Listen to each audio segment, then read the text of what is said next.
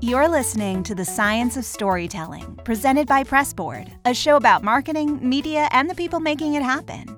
Your host is Jared Grimm. On today's Science of Storytelling episode, I'm chatting with Darcy Lewis. Darcy is Vice President of MVWorks, which is the content studio for Fast Company and Inc.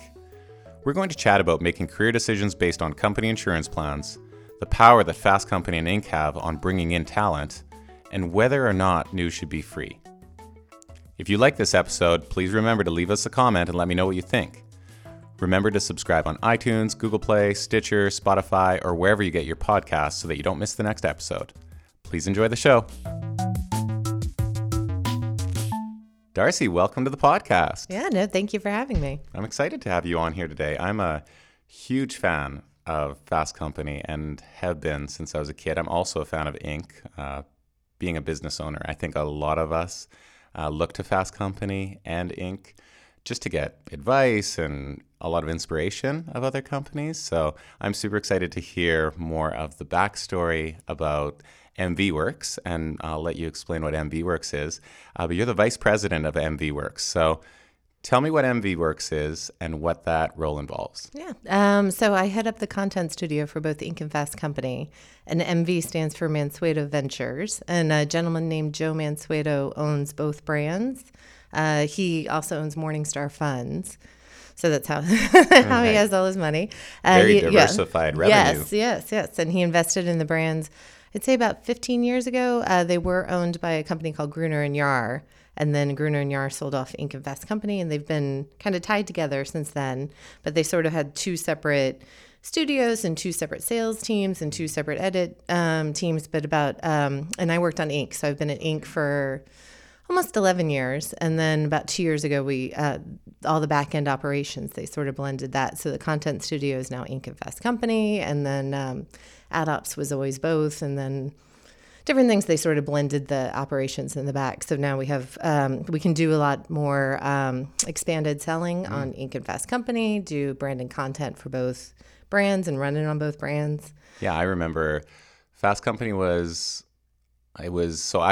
it's still the magazine that I get in print. Oh, good. So I've been a subscriber for several years, and then I also, every time I go on a plane, it's like my plane magazine. Oh, that's funny. It's probably, if I'm really going to be self-aware, there's probably two reasons for it. There's one is I love the content. I think there's also a little bit of status and image that goes with it. So I'm not bringing some, it's not OK magazine that I'm on there with celebrity gossip. It's like, it's Fast Company, and I'm, going to New York for business. So, but one of the biggest parts, I thought the way that they talk about companies, the way Fast Company talks about, very positive, very inspirational a lot of times. And I always found that really compelling. Yeah, no. And it's so future forward. So obviously it's a whole conversation in the magazine. So you have things that you know, things you don't know. It's a little discovery along the way, because there's at least one thing in the magazine and on the web that it's up and coming companies, so you've never heard of it before. And then it's like anything you read. Once you read about it, then you read about it everywhere. Yeah. And I feel like in Fast Company that happens a lot. Yeah. Yeah, it's like you buy a red car. Yeah. And then you only see red cars everywhere. Yes. Yeah, that's how we have a silver Subaru. We didn't know everybody on our block had the same car until we bought it. Yeah. I live in North Vancouver, and North Vancouver, we moved there and we bought a Volvo, used Volvo, and it's all Volvos. Oh, yeah. Yeah, they're all the exact same one that we own. Yeah. I've almost got into several other people's vehicles. No, we have a couple, like we have ski racks, which we don't even ski, and then like our school sticker just to differentiate, because there's at least 4 silver Subaru Foresters on our block, and I never saw them before. Yeah. For the difference between Fast Company and Inc., what would you say the primary differentiator between the two brands is? Yeah. So they're both obviously business journalism. Fast Company concentrates on we call it the intersection of business and technology. So it's as I was saying, anything that's kind of forward looking, anything that's next, at the heart of it is technology. And Inc. obviously discusses that, but it's a a little more productivity journalism. So it's more like the actual skills that you need to run your company. So it might, especially on the web, give you tips for a business plan. It might, it's a lot of interviews with successful entrepreneurs and what their growth plan was, how they got there. And just kind of their journey and then what you can take away from that. So they're similar, but in two different tones. One's definitely more technology, interactive kind of focus, and then Inc. is more service journalism, I would say. A little bit more practical advice, maybe? No, definitely, yeah. Is there a difference in the size of the companies that each of them? No, they both run the gamut between small business. Probably Inc. is a little bit more in the heart of small business, and Soho, like small business operators, and Fast Company does go a little bit broader, probably a little bit more enterprise, but Inc. also services the enterprise industry. Okay. Mm-hmm. And how did you end up into this role? Because it's not often that, as we're growing up, we're like, hey, well, let's be the head of a branded content studio of some major publications. So did you start out with that dream? No. I grew up in small town Florida. I went to school for telecommunication, which was television production. When I got out of school and I moved to New York, basically I had to choose between a job that had no insurance but was in television production, or a job at an agency that had insurance and a little bit more money. And I went the practical route. And so I was at ad agencies for a number of years, so probably about 15 years. And then I guess it was 2009, in post-recession, I'd gotten laid off. A friend of mine was at Inc., offered me a temporary position there to help manage their Inc. 5000 companies. And I stayed ever since. And then I was brought on board to manage content because it was when they were it was still called advertorials, not native advertising, not branded content. So I was brought on to manage the client services and start the production studio for it. But it was obviously a very small piece of it.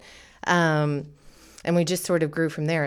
We've been really successful, and we're lucky, especially on the Inc. side. I've been at Inc. for almost 11 years, at Fast Company about 2, so I know Inc. a little bit better.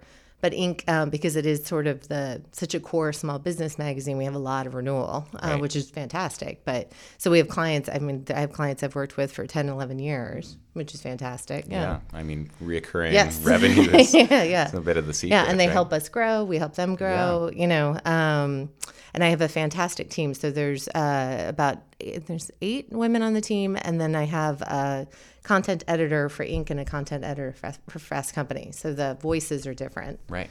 And then as I said, last 2 years, we've had more and more buys that are both Inc. and Fast Company. So we might shoot videos and showcase them on both brands, or articles or ebooks or whatever it is that we buy. Yeah. Or sell, I should say. Yeah. And then from you were on the media side before, so you were working for the agency side. Yes. What are the biggest differences that you see being media side or buyer side versus being on the publisher side or sell side? Good or bad, but I do think business has changed. But coming from the agency side, generally speaking, you only worked on a few pieces of business. So in a way, the client owned you. So I always maintain, if the client called you at 6 o'clock and be like, oh, I need a media plan by the morning. Yeah. You would stay and do it, right. Plus I was younger, so I would stay and do it. Had to do it. Whereas now, they sort of have a piece of you, and you can kind of manage them of better with timelines and different things. We probably have, I'd say, between both brands, we have about 40 clients that we manage. So we do have a breadth of clients that we service. So it's it's different categories. So that's also, every year we learn a lot, and we're doing something different every year. But it isn't concentrated in one way and one client and what have you. Yeah, yeah. You get to work with a wide variety of different clients. It's interesting that you have this high level of return business. That's not common. I know that a lot of publications and media companies. A client will come for one campaign and then maybe not for 2 or 3 years.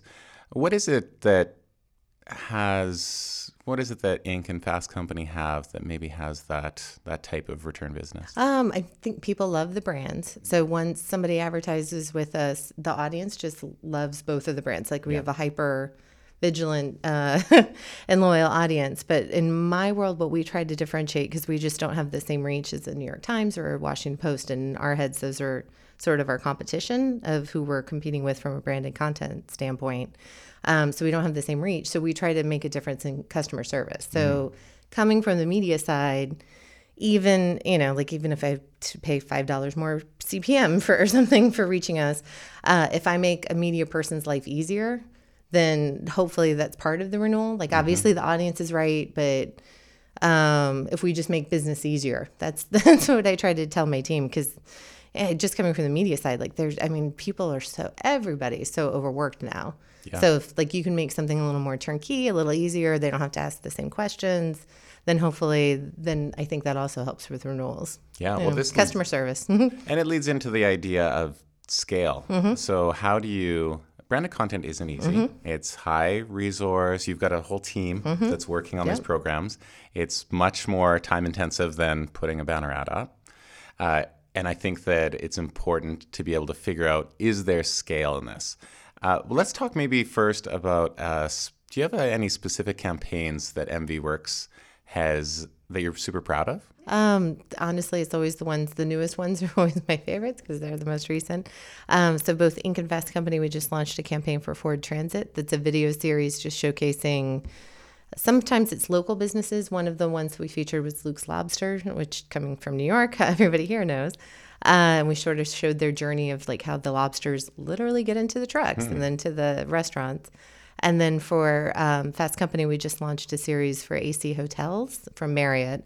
And they came to us. The talent that we had in it was Jonathan Adler and Tan France. And part of the partnership was they came to us just to... Sometimes it's easier to work with a brand to negotiate talent, which I think is why people come to us, so they can work through us as a conduit. So we're contracting with the talent versus obviously if a larger brand was trying to contract with them directly, it'd probably be a different negotiation. That's interesting. I think there's something there. No, I think that's where, because sometimes thank God people come to publications. It's sometimes interesting to me that agencies haven't dug into branded content more and then just used distribution of publications. Right. So we do some syndicated content, but it's usually articles or a few videos, but mostly articles or ebooks. Yeah.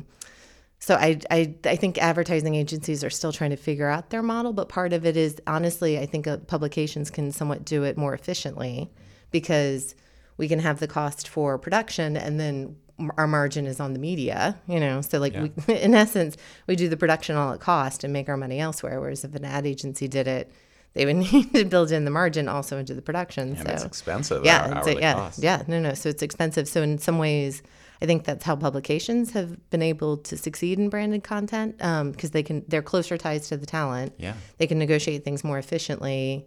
But then to your point, it's more limited scope because obviously then it's usually just on your property. Agencies and brands are getting more savvy. So video is harder because obviously imagery is harder to contract, but most of our written content the client owns outright, and then they can use it wherever they want. We'll be back to the episode in just a few seconds, but first, we have some exciting news for you. At Pressport, we love stories, but we know how hard it can be to measure them. So we're here to help, whether it's a sponsored article on a news site, an Instagram post from an influencer, or a video on YouTube. Our tech measures it all. Pressport is already trusted by Spotify, Intel, NBC Universal, Hearst, and thousands more.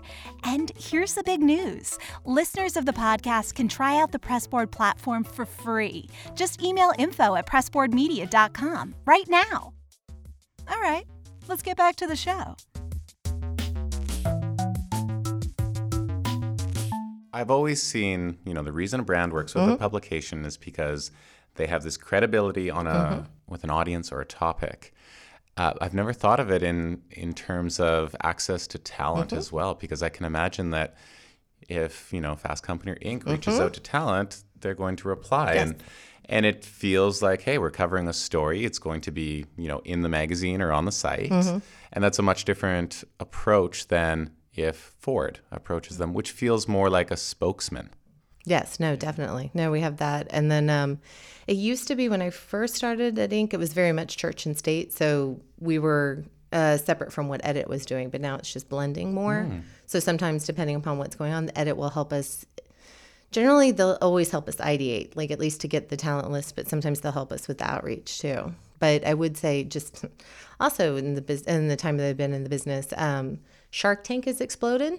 So it's gotten harder and harder to recruit entrepreneurs because they're savvy and they're more expensive. So now, I mean, and also with social media, everybody's an influencer. So everybody it used to be we would do a lot of, we would do articles or we would do videos. You never had to pay for talent. Yeah. Yes. People are more savvy of their time now and their brand, you know. Right.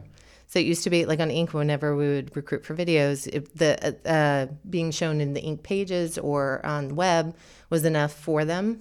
Yeah. And now they're all entrepreneurship is a brand, and it wasn't when we first started in the same way. Yeah, and as someone becomes, you have these celebrity entrepreneurs, yes, yeah, right? Yeah, and they're getting speaking fees, and all of a sudden it becomes different revenue for them, a different income source for them, and so they start to look at it in that way. Notice that with influencers too. Yeah.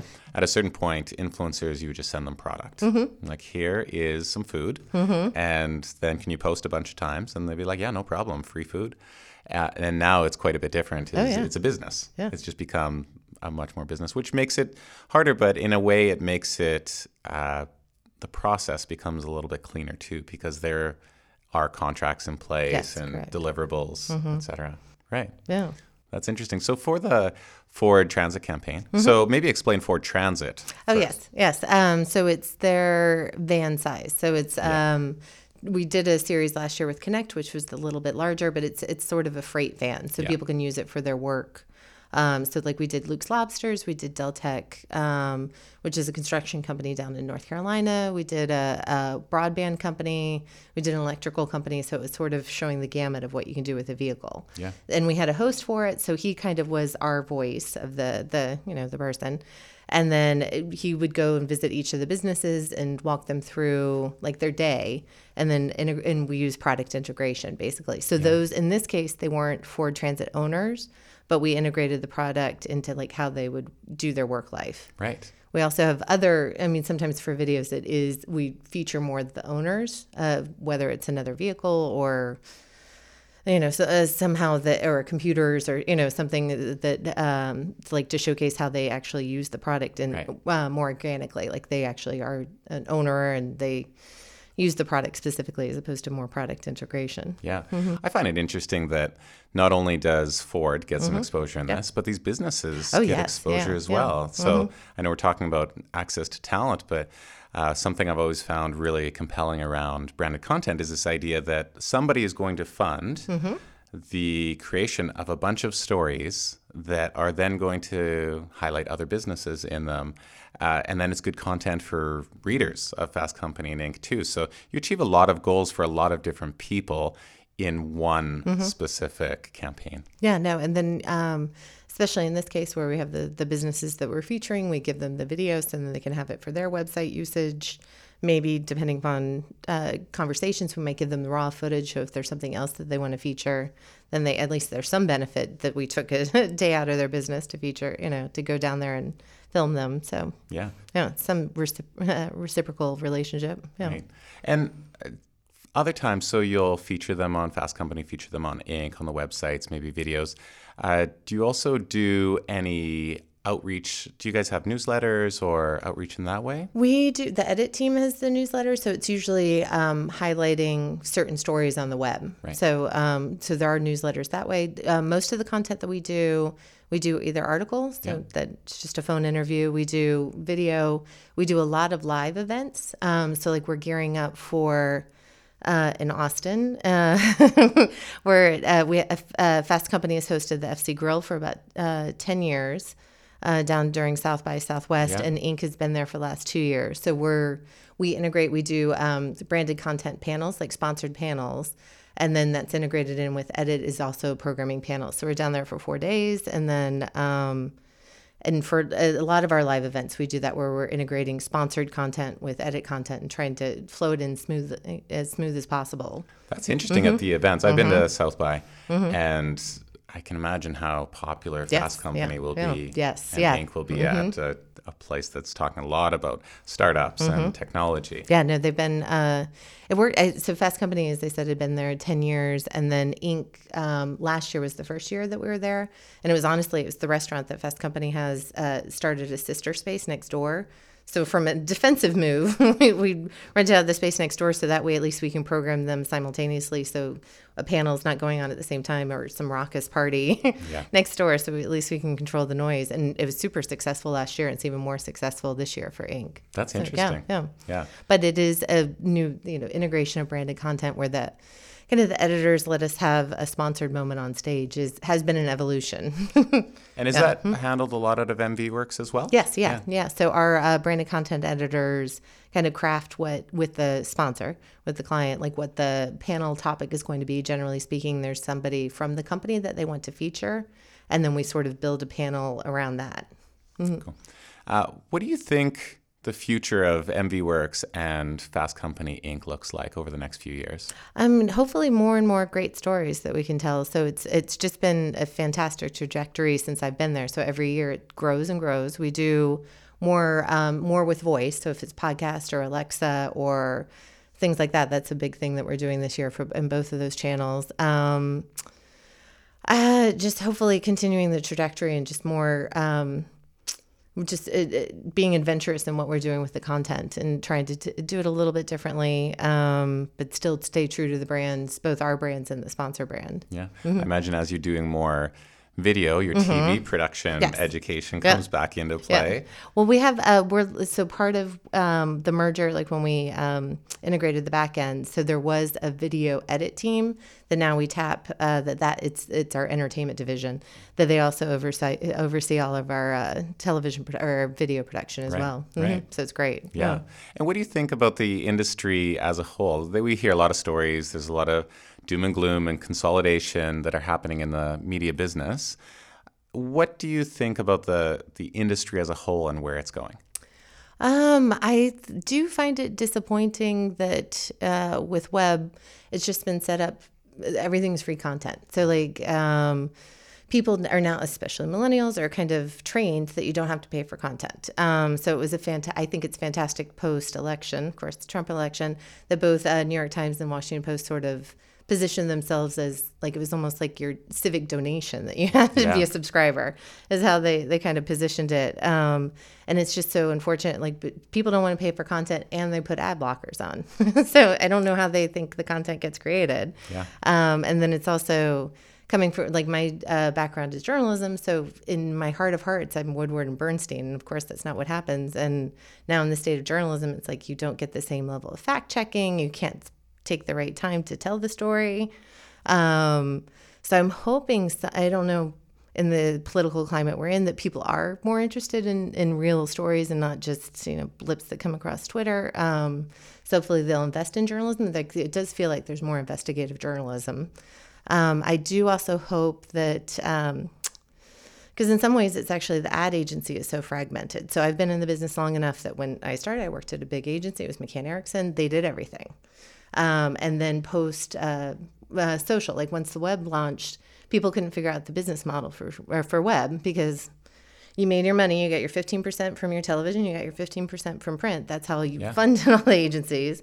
And then once web started, like you ended up doing fees, and then it became everybody broke apart. So you had a strategy agency, you had a media buying. Like you just have all these different players, and it's just gotten more and more fragmented, and they don't invest in education in their people in the same way. So like when I was at McCann, I grew up there, like we had Media 101 class. So like your first year there, you had everybody that was incoming. You took a Media 101, so you figured out how to do media buying. You did all your media math, and they could still have the program. I don't know, but probably not because I don't think people invest the same way, People don't stay at places as long. It's difficult to invest. I can see that. A lot of these things are a bit of a slippery slope, right? So even if we talk about that of investing in your team and your culture, is if the average longevity of a stay at a place is a year or two, it's difficult for the company to make that investment. No. And I think it's the same thing with journalism, is if you're, just trying to get page views and those page views are free and they're not monetizing that well, how much are you going to spend on the investigative journalism to create that piece? I know. No, it's so sad. I know it's clickbait. Yeah. Sometimes we fall to it where it's like, even if we do listicles or something, it's like the 5 top things to be, the next Shark Tank profile. Yeah. I wonder if that will change. I have noticed with subscriptions coming up, a lot of publishers have some sort of subscription or membership product. It's possible that we're going to run into a place where you can only have so many subscriptions. I mean, if we look at even streaming services, at one point I had 4 already, and we haven't even launched. Peacock isn't out. Oh, that'll be ad supported.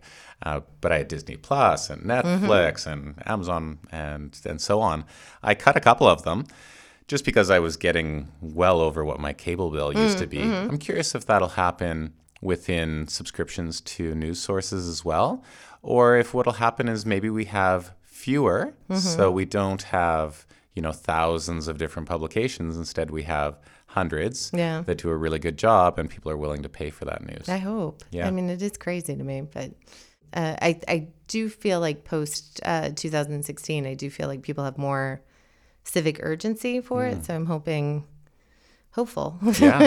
Well, that's that good. they want the dedication. Yeah. Yeah. Well, I'm glad that you decided to take that job at McCann based on the insurance. Yeah, there you go. Because otherwise we wouldn't be able to chat here today. So before we close off, I like to ask my guests if they have a favorite book or favorite movie. We do a book club at Pressboard and a movie club, and we're always looking for great suggestions. So I actually belong to a book club. And so a good friend of mine organizes it. So our favorite book last year was Becoming, Michelle Obama. And we're reading Trust Exercise now, which is very good. It's Susan Choi. Is a good one. So we do female-centric literature of some kind, but both of those were good. And then I'm looking forward to, I just bought the Testaments, the Handmaid's Tale sequel. Yeah. So I need to read Handmaid's Tale again just to get myself level set, and then I'm excited for that one. Yeah. Well, those are great suggestions. I'm glad that you're a part of a book club. This was the perfect question to be asking you. Yeah.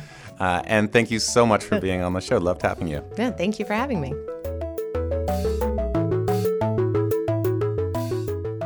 Thank you so much for tuning into The Science of Storytelling. Don't forget to leave us a comment. We love hearing from you.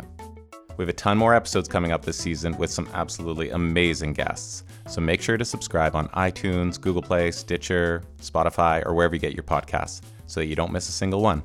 See you next time.